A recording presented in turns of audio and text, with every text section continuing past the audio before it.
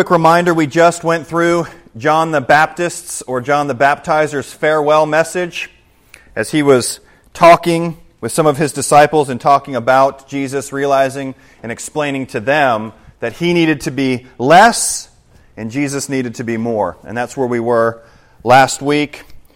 Before that, we talked about the popular verse of John 3:16.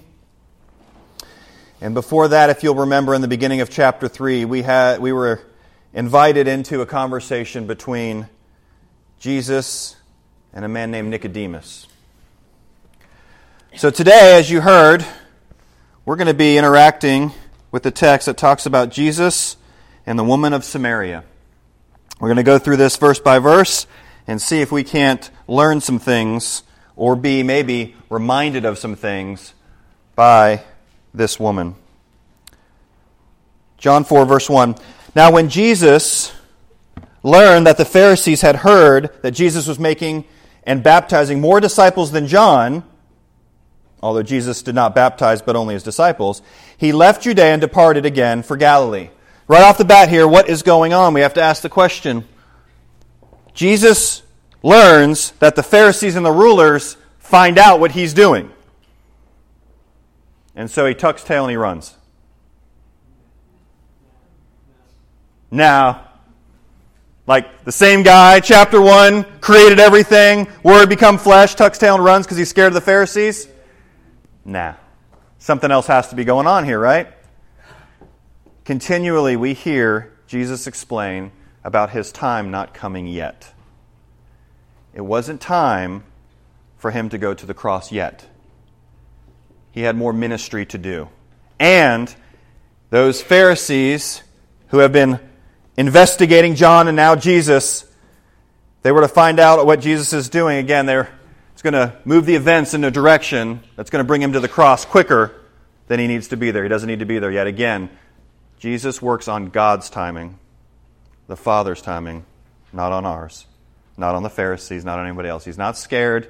He's just saying, it's time to move on because I've got more work to do. Everyone tracking so far? Okay.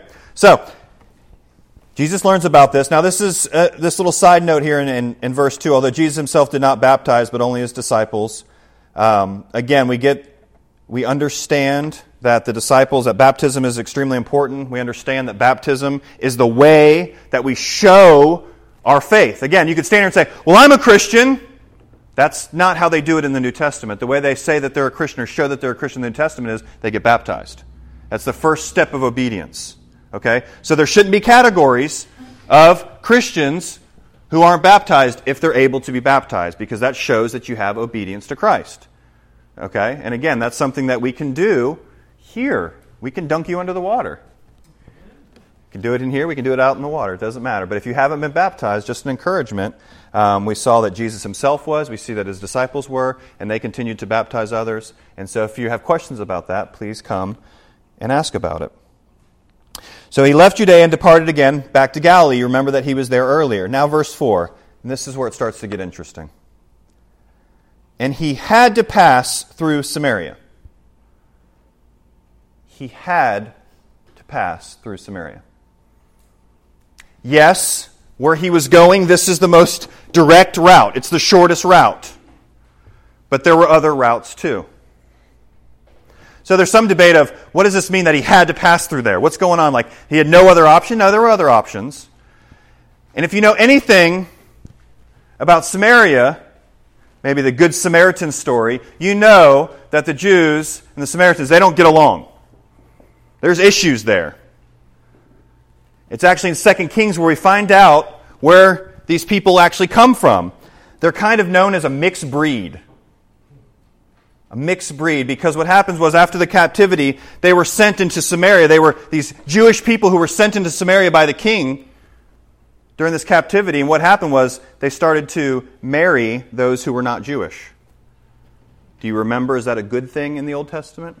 No, that's not a good thing. Because what happened was they got married to those who were not Jewish and ultimately were not worshiping the true God. And so then they began to worship other gods.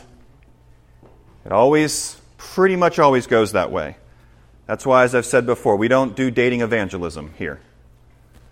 We don't try to date somebody hoping that they're going to become a Christian. If you're a believer, you date and marry a believer. So that way you two can follow Jesus together, not hoping that I can change him.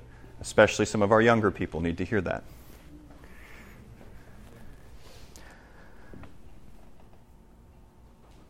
The Jews would commonly go around Samaria because of those unclean people, those half-breeds, those people that they hated, that they warred with. They would go another direction. But what's interesting is the text says Jesus had to go that way. I want to submit to you this morning that Jesus had to go that way. Yes, it was a more direct route, but I think he had to go that way because of this lady at the well. Does Jesus know that there's this lady at the well, do you think? Yes, he knows that there's a lady at the well.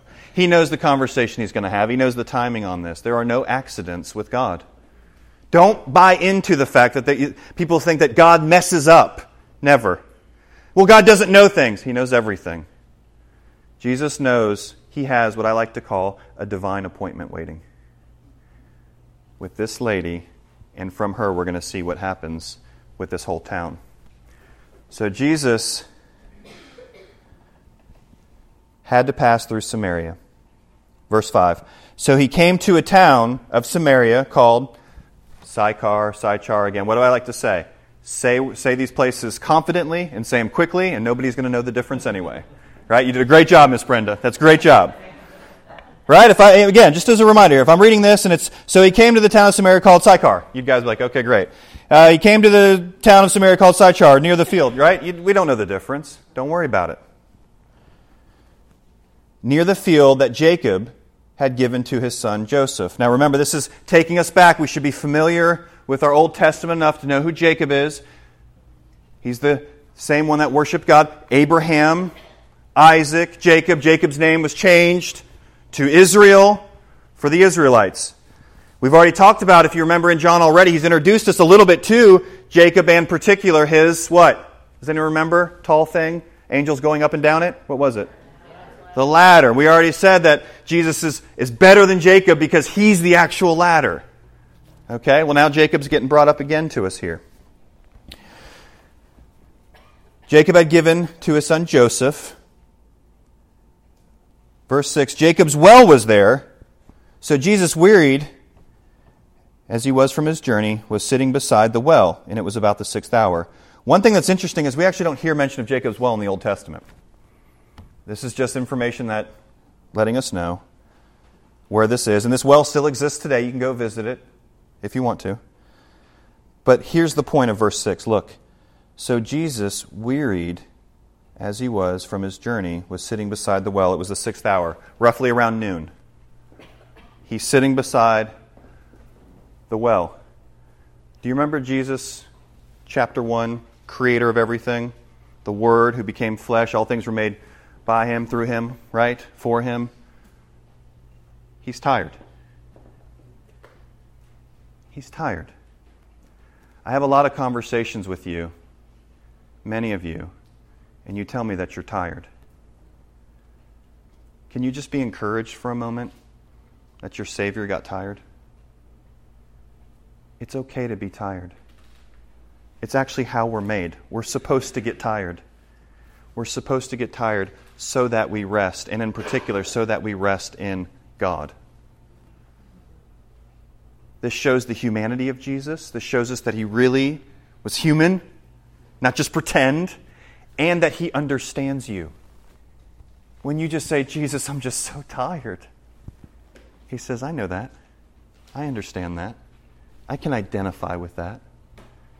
But here's the other thing that some of you don't do well. Jesus sat down to take a break. Some of you just keep going and going and going and going and going and going. And I need you to rest some. The Sabbath day is a gift to us. It's a gift. It's a day of rest, a day of worship. Some of you are going so much, and maybe physically you're going all the time, But a lot of you are going all the time mentally. And you need to take some time to rest in your Savior's arms. We need to learn to rest well, because when we don't rest well, here's what we're ultimately saying. I've got to do it. I've got to handle it. If I don't handle it, it's not going to get done. And ultimately, that's a trust issue. Bit of a pride issue and a trust issue. God's got it. Do you really believe God has things under control? Do you really believe He is sovereign? Do you really believe He is good? If He is, rest. Make sure that you rest physically, spiritually, emotionally. Make sure we're getting rest. Does that make sense? Everyone tracking with me so far? Absolutely. Absolutely. Okay. So, he goes in and he rests by this well about noon. This is important. John includes things. There's things in the text that's important, that it's noon. Why is it important? Verse 7. A woman from Samaria came to draw water. Jesus said to her, "Give me a drink." I don't know if you've ever had a well that you had to go draw water from. If you've ever lived in a context where that's happened. If you have, you're going to know that noon is not the day you go do it, or the time of day you go do it. Unless you absolutely had to. Do you know when you go? Early morning and the evening. What else is interesting, if you've ever lived in a context like we did in Africa, one woman doesn't go alone. They go in groups together. It's kind of when they have their social time. Go together and get water. Miss Dee Dee, Miss Barbara would love this. This is kind of the time you catch up on your gossip. Just kidding, just kidding. Just seeing if they're listening. It's the time when you're really going to learn about what's going on in each other's lives. How are you doing? What's happening? What's going on? She doesn't have that. She's going in the middle of the day by herself, which should immediately tell us there's something off with this situation. There's something off. But it so happens that Jesus is just sitting there at that time. Remember those coincidences we like to talk about? It just so happens. Not under the sovereign hand of God. This is His providence. So the woman from Samaria came to draw water. Jesus said to her, "Give me a drink." For His disciples had gone away into the city to buy food. Again, not too concerning. If Jews did go that way, they could go to the city and buy food. Again, most of the time they thought the whole city, that whole area was unclean. But food they're at least somewhat willing to buy if they have to. So Jesus is out here by Himself. Look at her response, verse 9. The Samaritan woman said to Him, "How is it that you, a Jew, ask for a drink from me, a woman of Samaria?" Two things are standing out there. One, the whole Samaria-Israel thing happening here. That shouldn't even... what's going on here? But she knows, apparently he's a Jew, by the way he's dressed, what's going on. You shouldn't be doing that. And then, one-on-one, man and woman, that's not part of the cultural norm. Jesus shouldn't be talking to her. She's saying, this is inappropriate. Now, this is out in the open. Jesus isn't worried. And what's interesting is Jesus doesn't bow down to the norms of cultures necessarily. He's above them. Okay? So, she's asking, "Hey, what's going on here? You shouldn't even be talking to me." And I love how John helps us with this. A woman of Samaria, for Jews have no dealings with Samaritans. In case you weren't familiar with the backstory, John gives it to you. Jesus answered her, "If you knew the gift of God and who it is that is saying to you, 'Give me a drink,' you would have asked Him, and He would have given you living water." She's confused. She's about to get real confused. But remember for a second here, as He's talking to this woman that nobody else seems to really want to be friends with, don't forget the conversation He had with Nicodemus. Don't forget the conversation He had with Nicodemus as they were talking about things, okay? Just keep that in the back of your mind. Listen to what goes on here. The woman said to him, "Sir, you have nothing to draw water with, and the well is deep. Where do you get that living water?" She doesn't understand what he's talking about yet, does she? Not yet. She's thinking of the physical. He's beginning to teach her about the spiritual. Are you greater than our father Jacob? He gave us the well and drank from it himself, as did his sons and his livestock. Those of you who've been here, what's the answer to that? Are you greater than Jacob? Yeah, he is actually. And listen to how he answers it. This is great. Watch. Jesus said to her, everyone who drinks this water will be thirsty again. Oh yeah, your great well that you're talking about, that Jacob gave you, you drink there, you're going to get thirsty again. Look what he says. The water that I give him will become in a spring. But whoever drinks of the water that I will give him will never be thirsty again. Pretty easy to see. That's a better water. So Jesus right now is answering her, oh yeah, I'm better. I'm better than Jacob. Why? Because I can offer something that will quench your thirst. Verse 14, but whoever drinks of the water that I give him will never be thirsty. The water that I will give him will become in him a spring of water welling up to eternal life. Congregation, do we remember what eternal life is? What is eternal life? Tell me, feed me. Good. Knowing God and knowing His Son whom He sent. He's saying that the water I give brings you that. She still doesn't understand. The woman said to him, Sir, give me this water so that I will not be thirsty. If it stopped there, you would think she's getting it spiritually. She's like, yes, give me this water. I don't want to thirst any longer. Spiritually speaking, but that's not what she means. Finish the sentence. Or I have to come here to draw water. I don't want to have to continually do this. So give me this water. She doesn't quite understand what he's talking about. So he's going to switch gears a little bit on her, and he's going to make it spiritual. Doesn't God have a way of doing that with us? We want to kind of keep some things away a little bit, and He knows right where to press in and say, let's get real about this. I'm going to press into your heart, and we're going to make this spiritual. So Jesus does this. Verse 16, Jesus said to her, all right, go call your husband and come here. It's an interesting direction to go with the conversation. How in the world does Jesus know about this? Again, it's showing that He knows all things.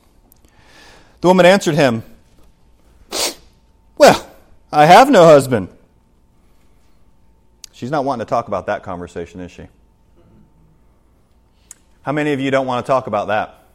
I'm talking about the deep thing inside that you have that the Lord wants to deal with, and you're like, that stays over there. I don't deal with that. That's the deep down stuff that nobody gets to see. That's the exact stuff that Jesus wants to talk about. Because again, He wants all of you. He wants all of you, and He wants all of you. The stuff that nobody else knows. He already knows it, and He's wanting you to deal with it. And He's saying the same thing to her. Jesus said to her, you are right in saying, I have no husband. She gave a half-truth. You ever do that? You ever do that when somebody's asking you how things are going? You reading God's Word? How are you doing with that sin? How's this going? You asked me to pray for you. I'm praying for you about that. How's it going? Yeah, it's, in the Word of God. No. What are you reading? What's Jesus teaching you? What have you read? Yeah, I'm just studying the Word every day. Loving it. Love the Joy FM. I listen to a song on the way. There's a Bible verse in the song. That's my Bible reading. Purposely trying to put up these defenses because we don't want to expose who we really are or what's really going on deep inside. And again, what did we learn just a few weeks ago about the light and the darkness? Those who love Jesus, where are we going to put everything? Right in the light. Those who don't, we like to keep it over in the darkness. And even though we're believers, there's times that we still want to, that doesn't need to be in the light. Roy ain't going to like me if he hears that. Tracy ain't going to be my friend. Oh, but if we understand what the family of God's supposed to be, a bunch of sinners saved by grace who are for each other and not against each other, then I can come and share these with you. And you can pray for me and keep me accountable. And we can walk through this life together. And remember, Jesus already knows all this. Why not confess it to Him? Why not get it out there so that way you don't have to be in bondage to it anymore? Okay? Let's keep working through. For you have had 5 husbands, and the one you now have is not your husband. What you have said is true. Apparently, she's been married multiple times. We don't know if this is a divorce or, they've died. We don't know all the details. But we do know that the one that she's with now, not her husband, not appropriate. And Jesus talks about the one thing that cuts her to the heart. And it's actually probably the reason she's at the well alone at noon. Most likely this is why. And that's what He wants to talk with her about. He wants to handle the things that are deepest inside of us so we can heal from them and we can be united together and united to Him. That's what He wants to do. Verse 19, the woman said to Him, Sir, I perceive that you're a prophet. This just jumps out at me. It's kind of something interesting. You saw she was interacting with Him at first. What are you doing asking me for water? Now He's starting to get a little more in depth with her. Sir, I perceive you're a prophet. Don't really know what she's doing. Is she just trying to cover up this sinful situation with spiritual talk? You ever done that? You ever done that where people are asking you different things or it's time to share something and then you start quoting Bible verses that have nothing to do with the scenario? Start talking about other things because why? You don't really want to deal with it. I think that's what she's doing. She may have some genuine questions, though. Verse 20, Our fathers worshipped on this mountain, but you say that in Jerusalem is the place where people ought to worship. She wants to get into a theological discussion. See, what happened, these people settled here. Again, like I said before, they were the Jewish people. They settled. They had marriages with these other people there. And they started worshiping false gods, and there was a mountain there, one of the mountains that the blessings were told to Israel, and they say, this is the mountain we're supposed to worship on. And they even built a temple. This is the place. And then that temple was destroyed, and they still did their sacrifices there, which included child sacrifice. This is the place. We're saying we should worship here. They would believe the first 5 books of the Bible, the Pentateuch, the Samaritans. They wouldn't believe the rest of the Old Testament. But what's interesting is, obviously, the Israelites, they had the full Old Testament. So they knew more of the promises of God. So she's saying, is it on this mountain where we've been sacrificed? But you're saying it's on this mountain over in Jerusalem where the temple is. Which one is it? That's where she's going. And Jesus is going to give her a lesson today. Verse 21, Jesus said to her, Woman, believe me, the hour is coming when neither on this mountain nor in Jerusalem will you worship the Father. You worship what you do not know. We worship what we know, for salvation is from the Jews. This is an interesting statement here. How is salvation from the Jews? God's chosen people in the Old Testament, but in particular, who is it that comes from the Jewish people? Who is it? Jesus. That's how salvation comes from the Jews. Ultimately, it's the message coming from them about the Messiah who came from them. But it's then opened up to everybody, including the half-breed enemies of Israel. Do you remember the story of Ruth?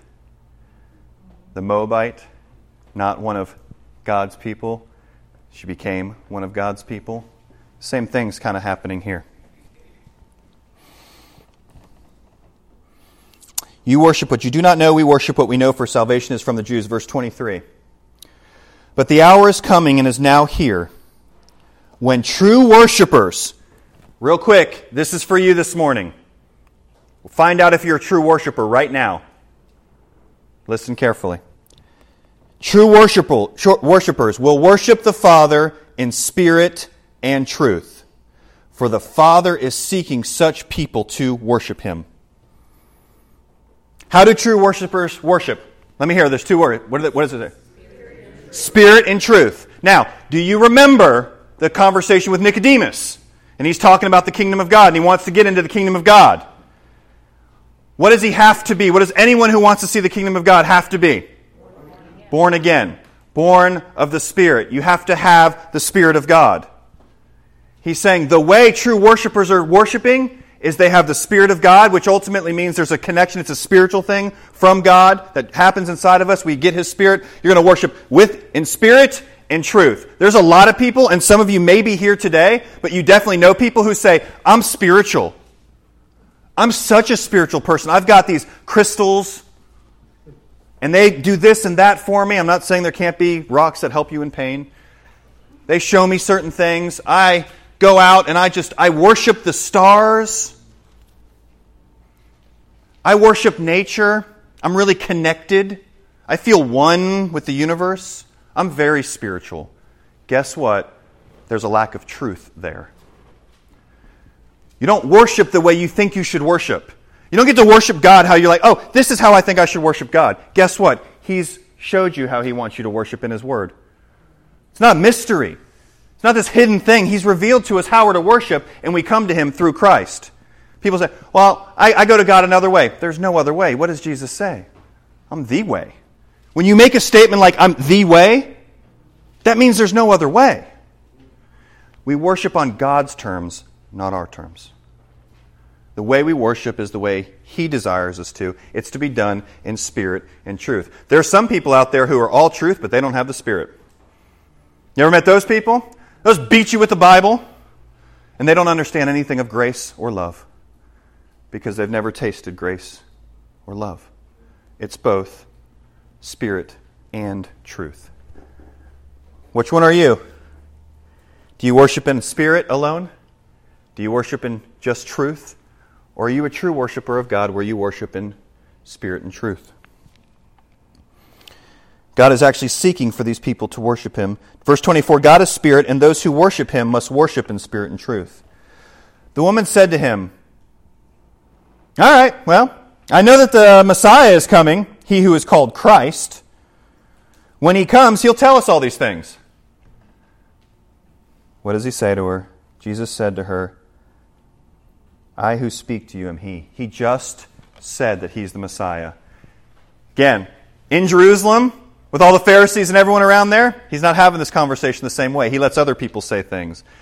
But out here with this woman that most of her town has rejected, at noon, when He's tired, He's by the well, and He's telling her, I'm the Messiah. Do you know how much love that is? He had to go through Samaria to get to her. It's beautiful. Last couple of verses. Just then His disciples came back. They kind of interrupt the situation. They marveled that He was talking with a woman. But the disciples are learning. But no one said, what do you seek? Why are you talking with her? They just kept their mouths quiet. Learning from the Master. So the woman, look at this. So the woman left her water jar and went away into the town and said to the people, come see a man who told me all that I ever did. Can this be the Christ? What did she go to the well to get that day? She went to get water. What did she leave after encountering Jesus at the well? That's how Jesus wrecks your world. That's how He flips everything around. The one thing that you're there to get, when you see Him, I got to go tell somebody. And you leave it at the well. She's so excited. Now again, this woman that's alone at 12 in the afternoon is now going to run into the town and tell everybody.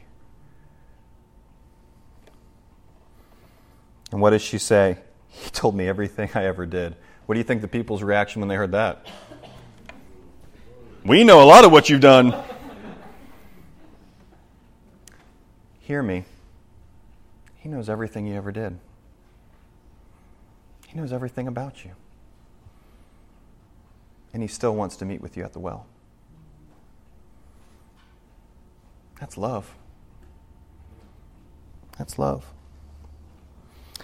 They went out, last verse, they went out of the town and were coming to Him. Next week we're going to pick up the story here.